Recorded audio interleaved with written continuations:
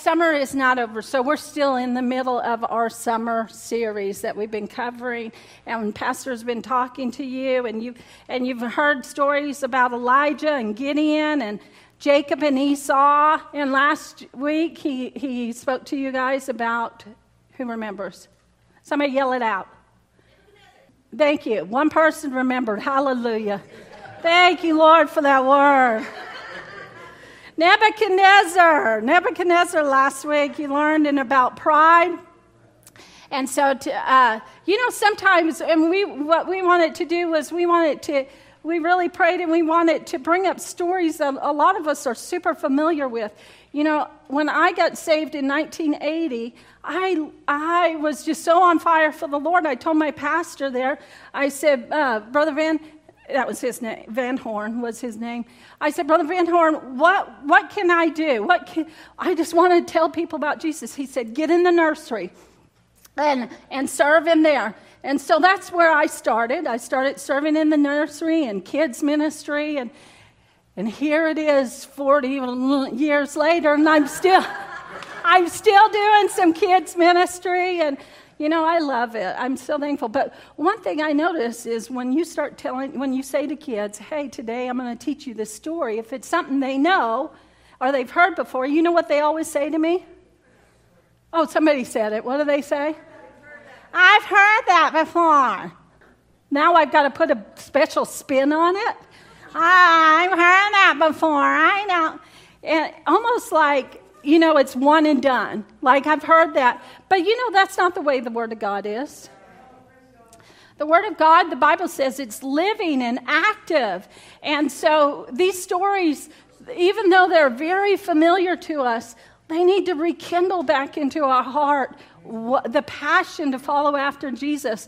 And so today I'm going to tackle a super familiar story. I think that even if you went to a person who hasn't been in church, they've heard the story of Adam and Eve. Yeah. So a lot of people have heard that. But, before I start that, when you think about Adam and Eve and God began the world, each time he created something, he said, it is good. And so here we are after that, and when we look at our world, it is not so good. We live in a lost and dark world. And the Bible says, actually, in Jeremiah, says that the human heart is the most deceitful of all things and desperately wicked. Who really knows how bad it is? Isn't that interesting? We live in a time, how many of you ever heard somebody say, follow your heart? Have you ever heard anybody ever tell you that? Follow your heart. Just listen to your heart. That's not what the Word of God or Jeremiah said. He said, no, that thing is wicked. It is desperately wicked. But in our world that is evil and lost and dark, right now I looked at the statistics, and it says there's 8.1 billion people in the world today. 8.1. Out of the most recent studies, it says that 2.6 billion people claim to know Christ or consider themselves Christian. Out of 8 billion, 2.6. That's a huge gap. I would say we had a lot of work to do, don't you? There's a lot of people that don't. And so today, as we get ready to tackle this, I just want to remind us that, yes, the world is evil, but today, you guys came here, the sun came out, but people will head up to the lake, won't they? They'll head to parks, and kids will laugh and have fun, and couples will have dinner together, and single people may have dinners together alone. I'm all by myself right now, so you may hear that a lot. Me and my little dog. Anyway, and they'll be talking about fun stuff like love or the day or politics. They might talk about what we need to boycott next, or who we can be mad at. Or how many selfies should we take together? They'll be talking about that. But at the same time that all that good is happening, let's not forget that we live in a world that somewhere right now a young man or young woman is being recruited into sex trafficking. And somewhere in the world somebody is being killed because of drugs or because of the sale of drugs. People are being killed because of jealousy or money. Somewhere right now, somebody is being tortured for their faith in Christ or their faith. War zones are in our world where unspeakable things are happening. A ministry that we've been a part of and supported for years called Metro Ministries. Bill Wilson, has anybody ever heard of it? Anyway, Bill Wilson, they just were in the Ukraine. And because some of the areas that were surrounded and taken over these cities by the Russian soldiers, they actually were able to kind of sneak into these areas and get children out that have been separated or taken. And it was a specific mission to take children out. Over 744 children were taken out in the last few weeks. And the things that he describes personally seeing children and the tortures that they have received are unspeakable. There's unspeakable wickedness in our world.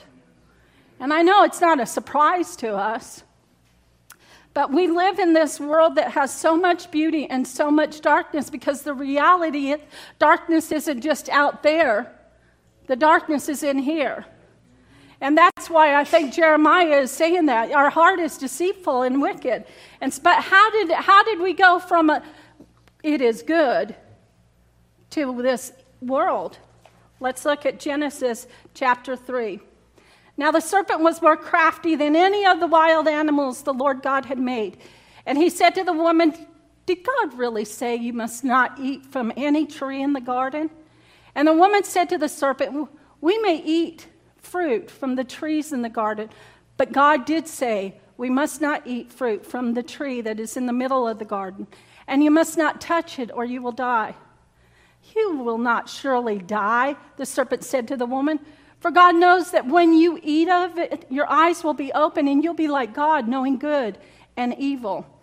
And the woman saw that the fruit of the tree was good for food and pleasing to the eye, and also desirable for gaining wisdom. And she took some of it and ate it. And she gave some to her husband who was with her, and he ate it. Then the eyes of both of them were open, and they realized they were naked. So they sewed fig leaves together and made coverings for themselves. Before the serpent shows up, we can see that God had made humans, right? And the first human he made was Adam. He made Adam from, let's do a little Sunday school class. What did he make Adam from? Dirt, the dust of the ground.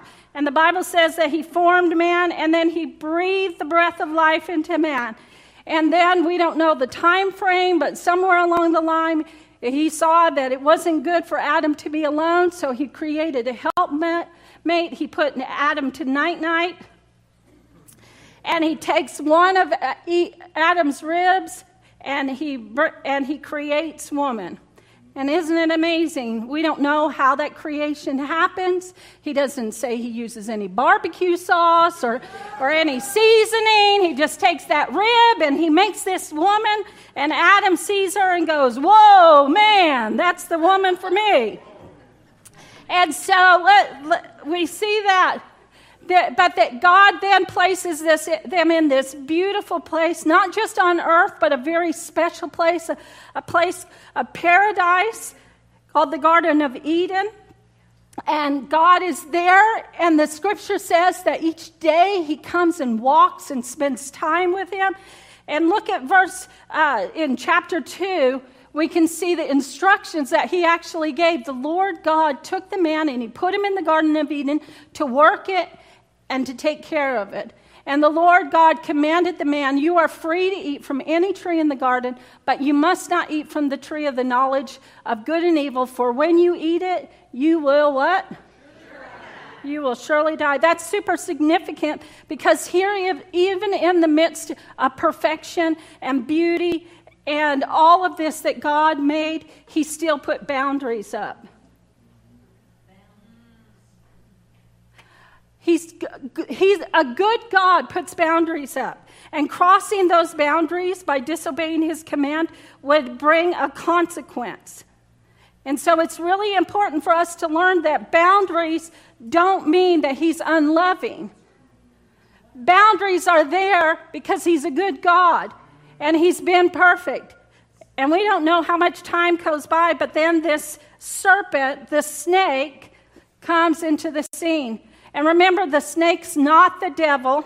So every time you see a little snake, don't think that's the devil.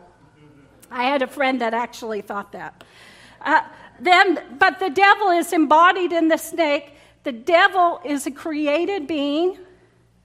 He was an angel who was created to worship God, but because he became full of pride, he rebelled and he left. And now his obsession is to do everything that God hates and to seek everything that and to destroy everything that God loves. That's his desire, is to destroy and so you have to know that. That's why John 10:10 says the thief comes but to steal, kill, and destroy. He hates you because of this. Satan embodied the snake, and his motivation from that moment was not good, and it was not helpful. Eve should have known who she was talking to. I think anybody that comes up to you and says, the first thing that we hear him say is, did God really say? Listen, if anybody comes up to you and they can't even say hello, they're just rude. So she should have known that guy's just rude and not polite. He can't even have manners. If somebody comes up to you and they're just like, let me tell you, blah, blah, blah, and starts questioning you, their motives probably aren't great. And listen, so he begins to question Eve and then goes on about questioning the commands of God. See, now, in order for him to question her, we know that he had to probably know the command. That means he either heard when God told Adam or he heard when Adam told Eve. Either way, he is being a nosy little turkey. He wasn't being talked to. And so Satan is aware, though, of that. Why would he question Eve about what God said? Because if he could get Eve to doubt the word of God, then he can get her to doubt the person and the character of God.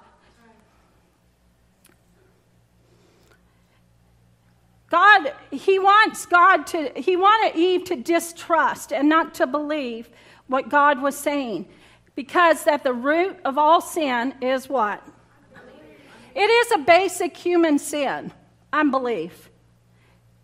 That's why Hebrews 11:6 says, and without faith it's impossible to please God, because anyone who comes to him must believe that he exists and that he's a rewarder of those who earnestly seek him. Unbelief was his target. If he could get her to not believe, then she would question the character of God. You know, we can be that way. We can have unbelief. It's easy to look at Eve and say, I would never be like Eve. But I want to challenge us today a little bit to say, are we like Eve? Because I think a lot of the sin that was in Adam and Eve from that day that they disobeyed is in us. Some of us here may be in immoral or illicit relationships. Not because you're lonely, because that's a surface thing. You're in that because you don't believe that you were bought with a high price and that you're to honor God with your body. Some of us don't turn the other cheek because we really don't believe that vengeance belongs to the Lord. Some of us deal with legalism and thinking that we have to do something to make God pleased with us because we don't believe that the cross was sufficient. Sin doesn't just happen to us, though, does it? It's the temptations that come. And Satan was tempting her. Temptation to start. Did God really say? The phrase is just there to imply that there's a possibility that he wasn't telling you the truth, Eve. And what does Eve do when she hears that? Does she run? Does she do a Chuck Norris kick in the head with that snake?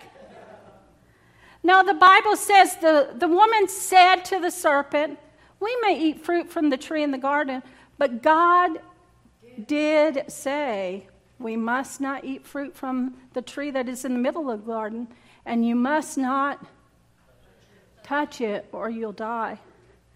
Do you guys see what she did? She was unclear on the Word of God, and so she added to the Word of God.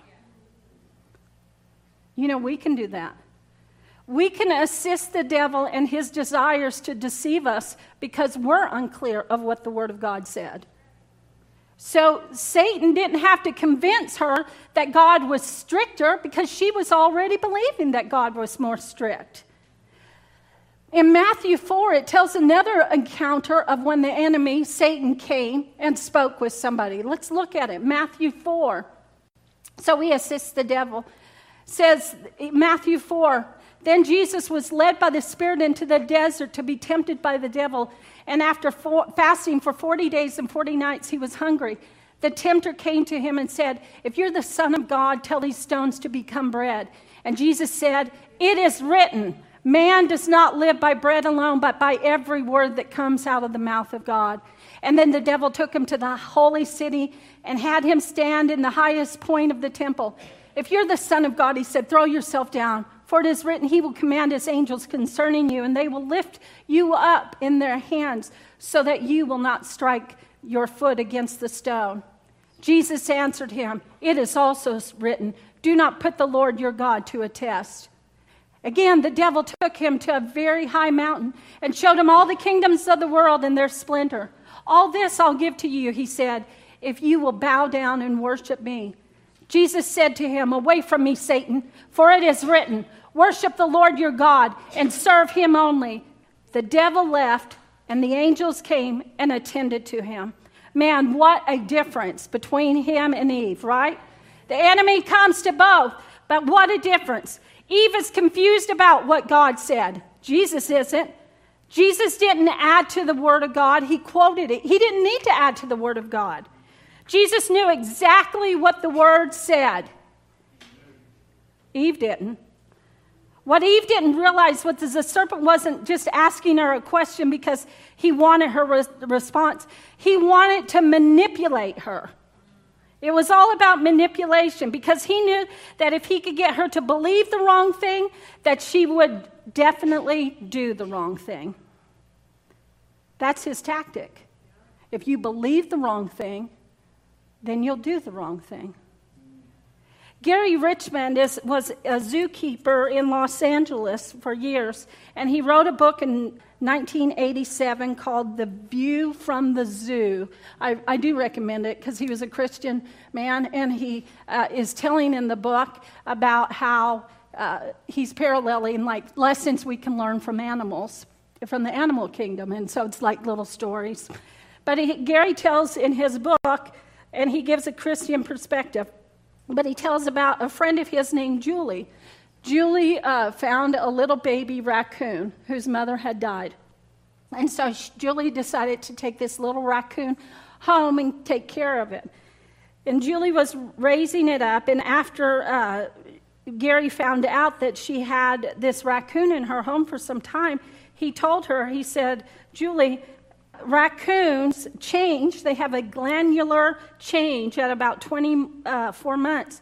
And after that, they are known to attack their owners. And a 30-pound raccoon can totally just tear up a 100-pound dog in a fight. So he was warning her. He felt compelled. He's telling a warning to his young friend. This little raccoon that you have right now is not going to be the same thing. Julie politely listened as he explained to the coming dangers, and she responded, and I want to say exactly what she said out of the book where he quoted, Bandit wouldn't hurt me. He just wouldn't. 3 months later, Julie had to go undergo plastic surgery for facial lacerations sustained when Bandit attacked her for no apparent reason. She ended up having to have multiple plastic surgeries because of that. That is sin in a picture. It looks harmless. It's in the disguise. It doesn't look like anything. It looks like something you can control it. That's what Eve is being tempted here with. That's why the Satan says, "You will surely not die," the serpent said to the woman. "For God knows when you eat of it, your eyes will be open, and you will be like God, knowing good and evil." Isn't Satan a liar?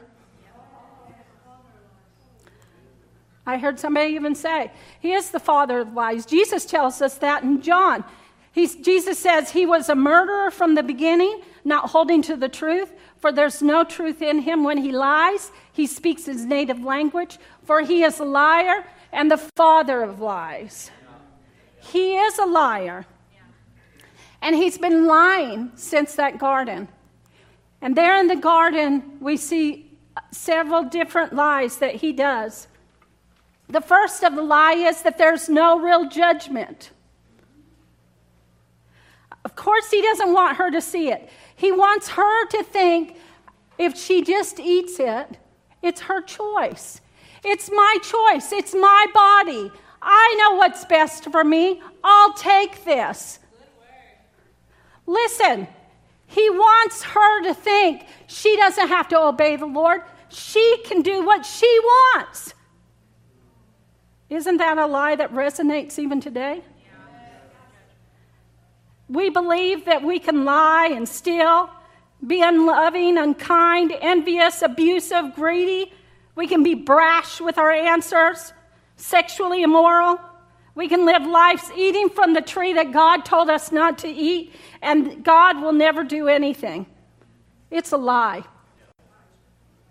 The lie is that you can break God's law freely and he'll never do anything to you. That he won't judge you. And sometimes that lie is wrapped up in the deception of this: God is love.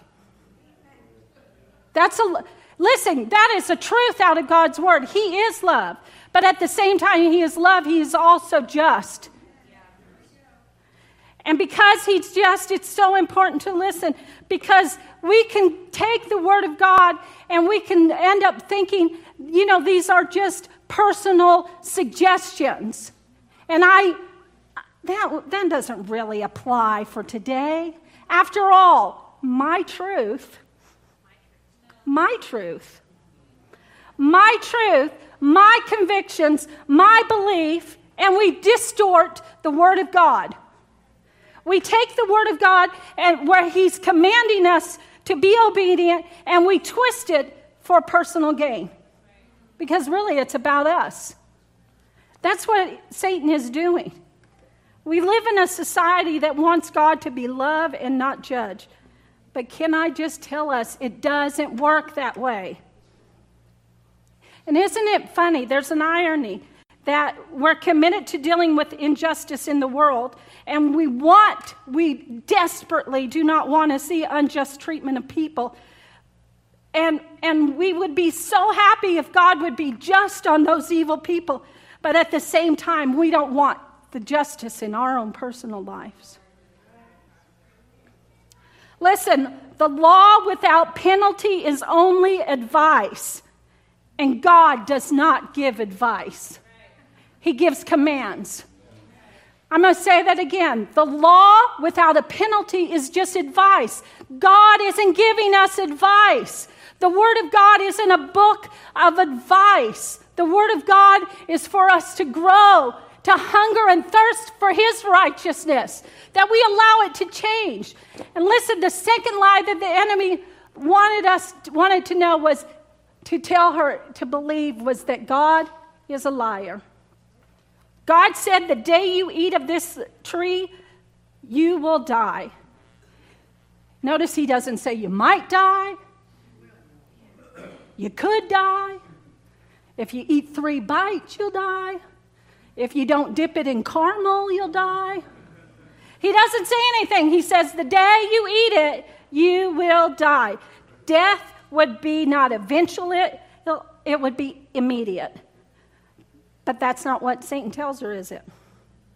And so the temptation is to believe him and not believe God.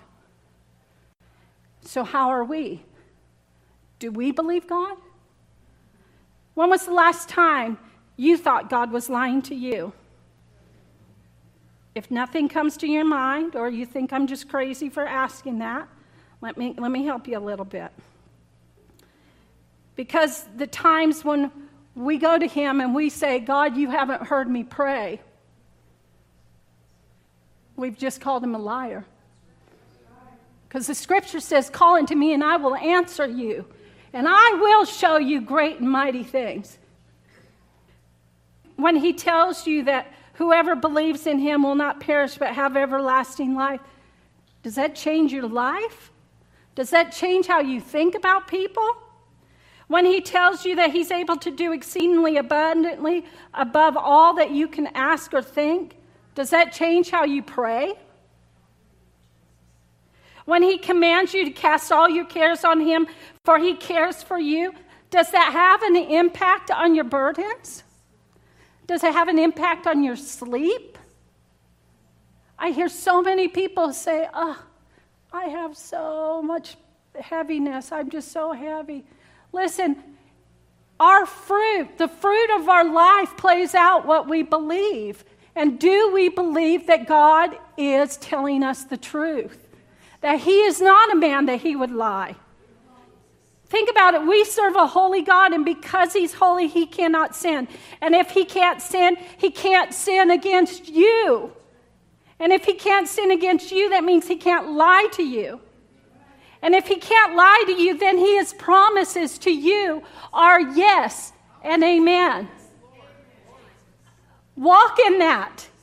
Don't believe the lies. How would it change us if we really, really believed God?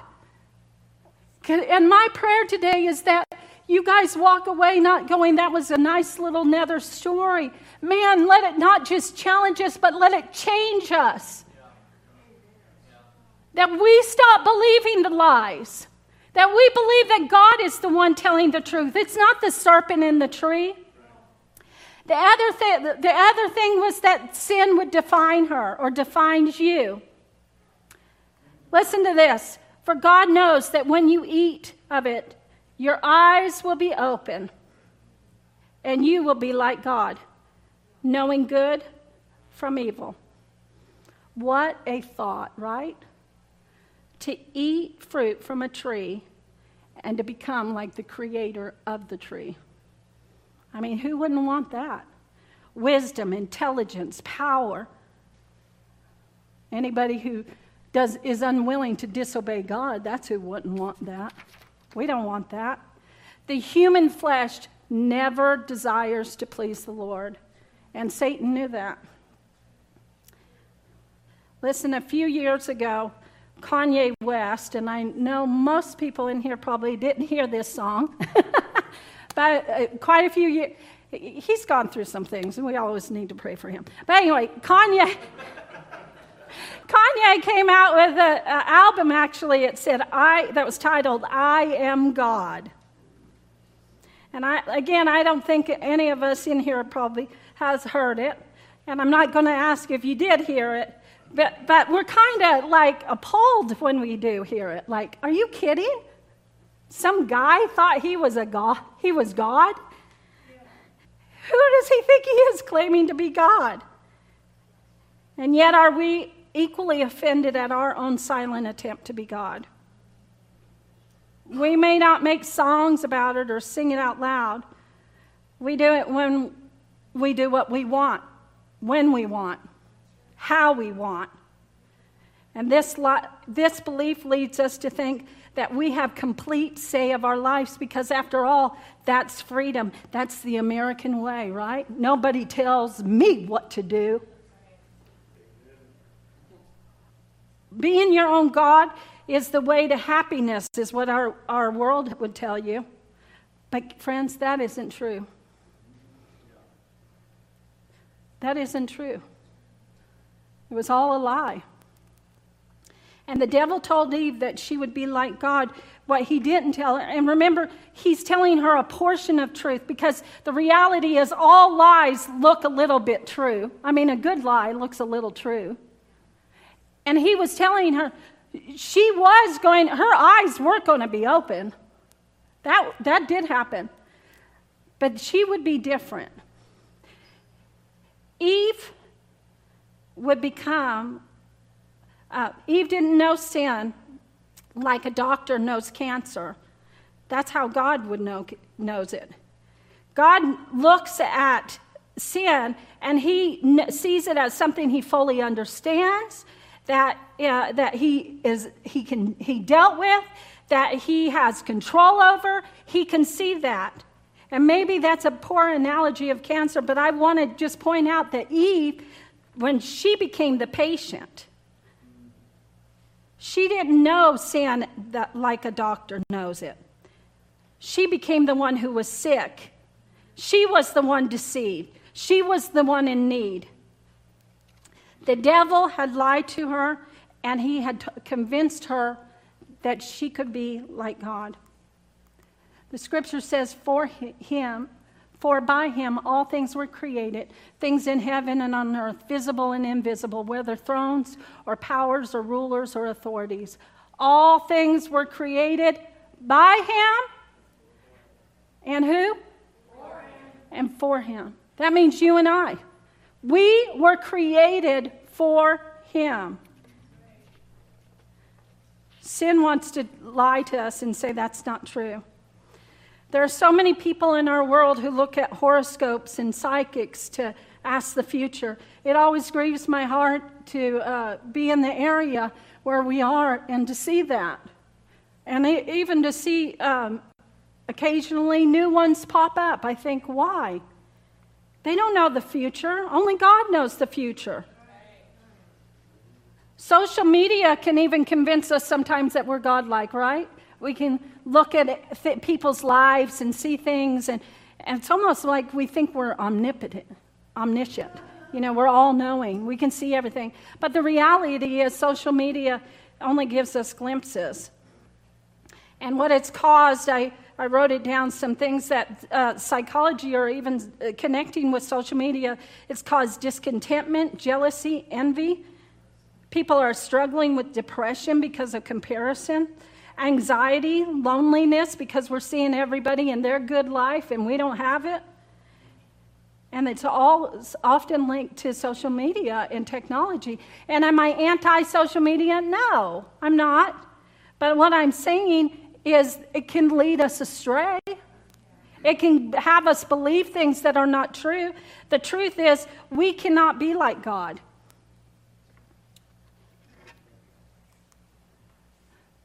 When the woman saw that the fruit of the tree was good for food and pleasing to the eye and also desirable for gaining wisdom, she took some and ate it, and she gave some to her husband who was with her, and he ate it. That was the lie. She was deceived, and because her deception, she believed the lie, and the lie that the created thing could offer her something more than God. And can we just point out her husband is there? What was he doing? Mowing the yard? Naming the monkeys? Talking to him? I don't.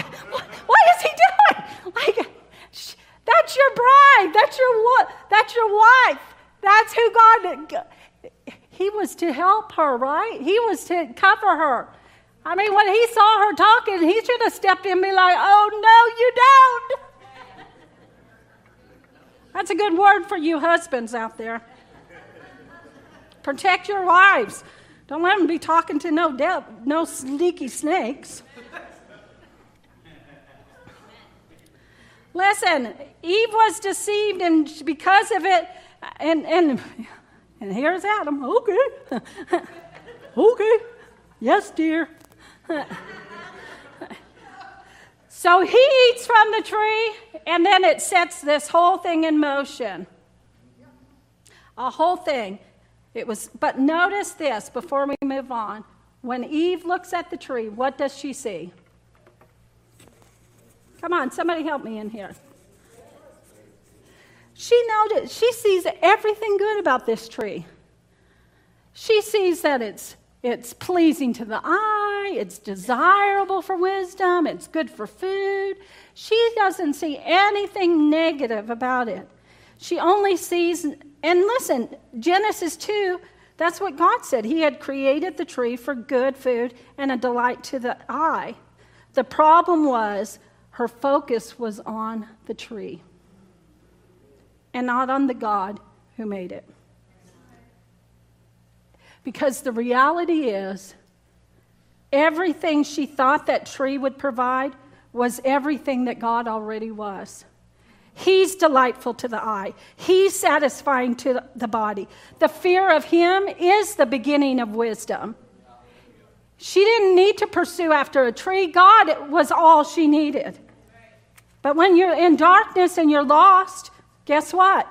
You're deceived. And we can't, and here she is expecting the created thing to be what God already is. And what do foolish people, it is really foolish, isn't it? To think she expected that. And what do foolish people do what do foolish people do? Foolish people think that they're wise.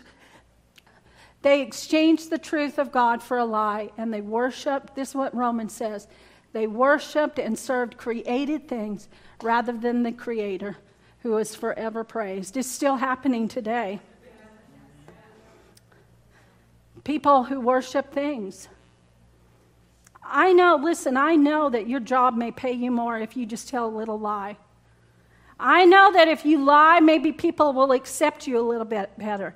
I know that if you compromise and give in sexually, maybe that person will linger a little bit longer. But can I tell you, you don't have to disobey to get those things. You don't have to disobey the Lord. You can honor the Lord, and He is all those things. He is your provider. He is the one who can care for you. You don't have to compromise. I just want to remind you of some scriptures. No one is holy like the Lord. There's no one beside you. There's no rock like our God. Jeremiah says, no one is like you, O Lord. You are great, and your name is mighty in power. In Psalms, it says, whom am I in heaven but you? The earth has nothing I desire beside you. My flesh and my heart may fail, but God is the strength of my heart and my portion. Listen, God is enough. No matter how good something on this earth is, it's not better than God. When Adam and Eve ate that fruit, look at this. Both of them, their eyes were open, and they realized they were naked, so they sewed fig leaves together. How uncomfortable. And covered themselves. Imagine you're Adam and Eve for a minute, and your eyes have been opened. And now you're aware of your body in a way that you've never had before. And a whole bunch of other stuff. And so you cover yourself with leaves, but you're not just covering yourself. You're ashamed to be with the partner that God told you to be free with. It's a glimpse of what sin does even in relationships. Sin makes people afraid to be free. And it severs personal sin. Always has communal effects. Always. And it is so important for us to remember that. We can sometimes think, well, my actions don't affect anybody. Your actions have so much effect. Think of it like a rock in a pond, right? It has effect. Sin broke the fellowship with God, and sin breaks our fellowship with each other. Just like that. They hid. So here they are, they're hiding. It says the man and the wife heard the sound of God as he was walking in the garden in the cool of the day, and they hid themselves from the Lord God among the trees of the garden. But the Lord called to the man, where are you? Isn't that interesting? God, do you think God really didn't know where they were? I mean, come on. This is like when your mom says, did you break that lamp? She knows what you did. She knows. Did you skip school today? And you're like, does she know I was going to go? Or maybe that was just me. So, you guys didn't have parents that did that, set you up to tell the truth? Am I the only one that did that? Like, do they really know? Your head's going, do they know? Do they know? But what does sin do? Sin causes us to want to hide. You know what? The sound of God walking in the day. Isn't that interesting? It's not God running through the garden. Where are you? It's not God thrashing through the garden. All right, I know you losers are out there. He's walking, and he's calling to him. Isn't that interesting? He's saying, he's inviting them, I believe.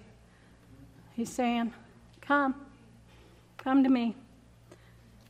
Sin always distorts our view of God. For God will bring every deed into judgment, including the hidden things, whether it's good or evil. We can think that we can hide, but you cannot hide from God. You can hide from your boss. You can hide from your family. You can hide from your pastor. You might even hide from your spouse. You might have secret things that you're hiding that God has been dealing with you to get. But listen, you cannot hide from God. You can't. Adam and Eve couldn't do it, and you can't. There's no sin that can be hidden from God. There's nothing. But I want to bring us to, isn't that interesting? He says, where are you? Because God is incredibly patient. He was wanting them to come. Look at Romans 2. It says, don't you see how wonderful, kind, tolerant, and patient God is with you? Does this mean nothing to you? Can't you see that his kindness is intended to turn you from your sin? He's calling to Adam and Eve. He's saying, turn from that. Instead, they hide. And we find out that they hid themselves in the tree. Isn't it interesting? They hide themselves behind the very thing that ultimately is the one that brought them demise. It was a tree that brought them demise, and now there they are hiding behind the very thing that brought them demise. And that's what we tend to do. We take our sin and we think, nobody will know. Nobody will know. 1 John 1 says, if we claim we have no sin, we are only fooling ourselves and not living in the truth. But if we confess our sins to him, he is faithful and just to forgive us our sins and to cleanse us from all unrighteousness. If we claim we have not sinned, we're calling God a liar and showing that his word has no place in our hearts. God help us. We don't want that, Lord. We want to confess. We don't want to be like Adam and Eve that hid. At the end of this conversation, God ends up bringing curses upon all those who rebelled. He brings a curse upon the serpent. He brings a curse upon Adam. He brings a curse upon the land. He brings a curse upon Eve. But there in verse 15, starting with verse 14, so the Lord God said to the serpent, because you have done this, cursed are you above all livestock and all the wild animals. You will crawl on your belly and you will eat dust all the days of your life, and I will bring enmity between you and the woman, and between your offspring and hers. And he, look at this, he will crush your head, and you will strike his heel. In the midst of all these curses, God gives a promise. And the promise is that you will strike this man is going to rise up from Eve's offspring, and you will strike his heel. He will strike your heel. But can I just tell you, if you've been shopping in the grocery store and you've ever had a little kid pushing the buggy, you know that getting in the hill doesn't take you out, does it? Makes you mad. You guys, nobody else gets smacked in the back of the leg. My kids would push that car and wow! Like, you get hit by that buggy. It's not taking you out, but you crush a head. That's done. That's done. That's done. Who is this one that is promised? Who is this one? Jesus. It is Jesus, God's one and only Son. And how different he is from the first Adam. So different from the first Adam. Jesus, the one who would be on the cross, bloody, beaten, bruised, and dying for the sins of all the world. He would not focus on losing his own life, but he would focus on the joy that was set before him. He was the one who crushed the head of the serpent. He is the one that is altogether lovely. He is so different from Adam. Romans chapter 5 tells us this. Let me read this. I don't think it's up there. For the sin of this one Adam caused death to rule over many, but even greater is God's wonderful grace and his gift of righteousness. For all who receive it will live in triumph over sin and death through this one man, Jesus Christ. Jesus did what Adam and Eve could not do. He broke the curse. And just in case you think that this message today is only for those who aren't following after the Lord, who haven't heard his voice, and you are a Christian, I mean, you've repented of your sins. And so you might think this message is nice, but it doesn't really deal with me. I just felt prompted in my spirit to remind us out of Romans 7. This isn't in the notes, artist, so Romans 7 tells us. I'm going to read it out of the Message. This is Apostle Paul. But I need something more, for I know the law, but still can't keep it. And if the power of sin within me keeps sabotaging my best intentions, I obviously need help. I realize I don't have what it takes. I can't will it. I decide to do good, but I don't really do it. I decide not to do bad, but then I do it anyway. My decisions are as they are. They don't result in actions, and something has gone wrong deep within me, and it gets the better of me every time. It happens so regularly that it's predictable.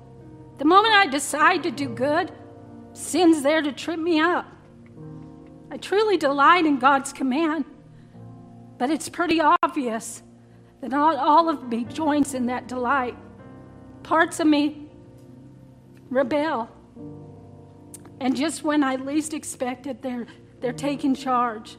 I've tried everything, and nothing helps. I'm at my end's rope. Is there no one who can do anything for me? Isn't that the real question? Can you hear the desperation in Paul?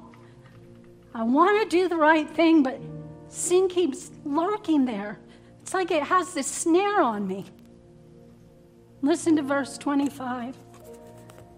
The answer, thank God, is Jesus Christ. He can and he does. He acted to set things right in this life of contradictions. Where I wanted to serve God with all my heart and mind, but am pulled by the influence of sin, I do something totally different.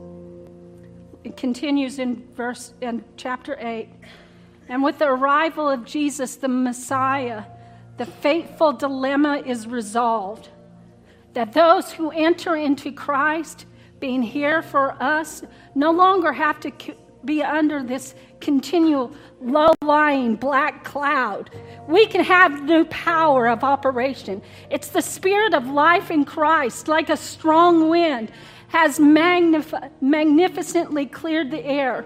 It's freeing you from the fatal lifetime of brutality and tyranny in the hands of sin and death. God set, listen to this, God went for the jugular when he sent his own son. He didn't deal with the problem as some remote or unimportant thing. His son Jesus, he personally took on the human condition. He entered the disordered mess. He entered the struggling humanity in order to set us right once and for all. Sin shall not be your master because of Jesus. Because he became the curse on the tree. He took upon the sin.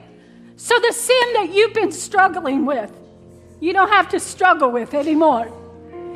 You can be free. It doesn't have to hold you. I know the enemy's lied to you and you believe that lie. But today, it's time to say no more lies I'm going to believe. I'm not eating from that tree anymore.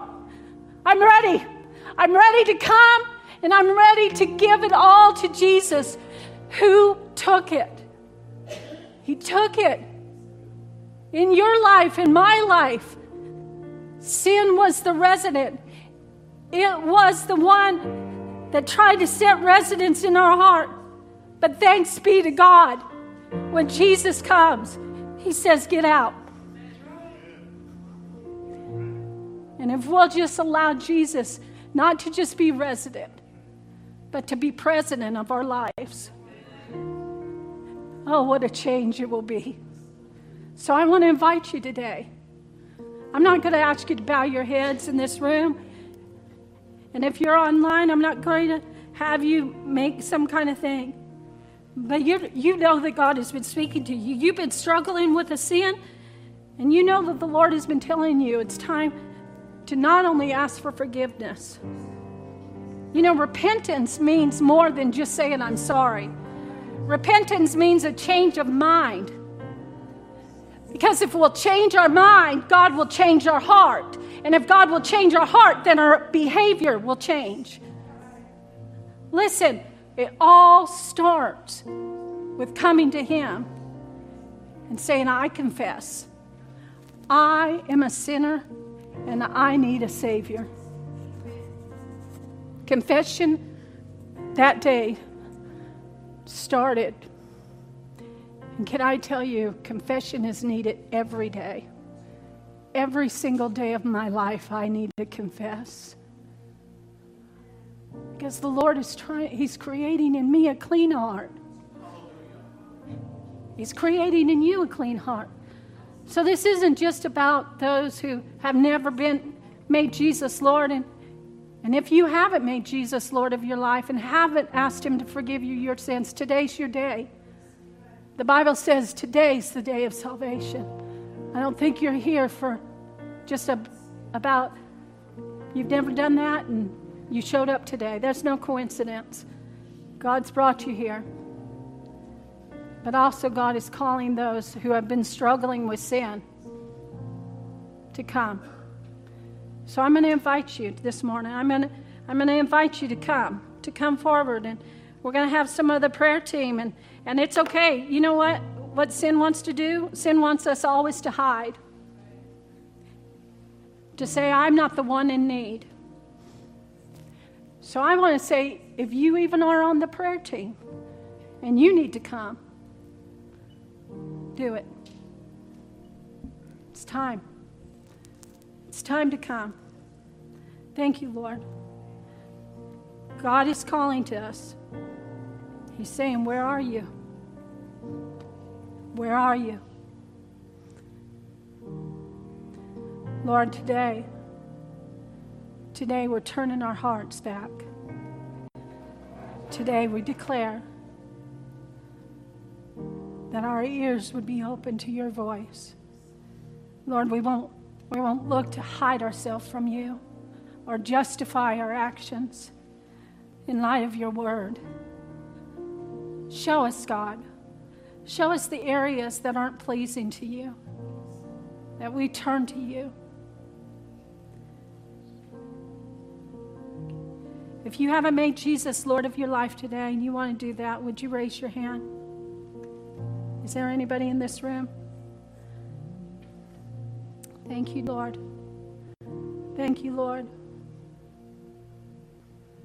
If you've been struggling with a sin in your life, something that just has become a struggle, the scripture says something for us as believers. It says to confess your sins one to another so that you would be free. And I'm not asking you to come up and make a public confession, but maybe there's somebody in this room that you would confess to. Say, you know, I'm really just struggling with this, and I want to be free of that. Let's take a moment. If you feel God pulling at your heart today for any reason and you want prayer, I'm going to invite you to come. Thank you, Lord. Thank you, Lord. We just thank you. Timothy, will you lead us in some worship, all that? Sing, oh, come to the altar. The Father's arms are open wide. Forgiveness was bought with the precious blood of Jesus Christ. And oh, come to the altar. The Father's arms are open wide, and forgiveness was bought with the precious blood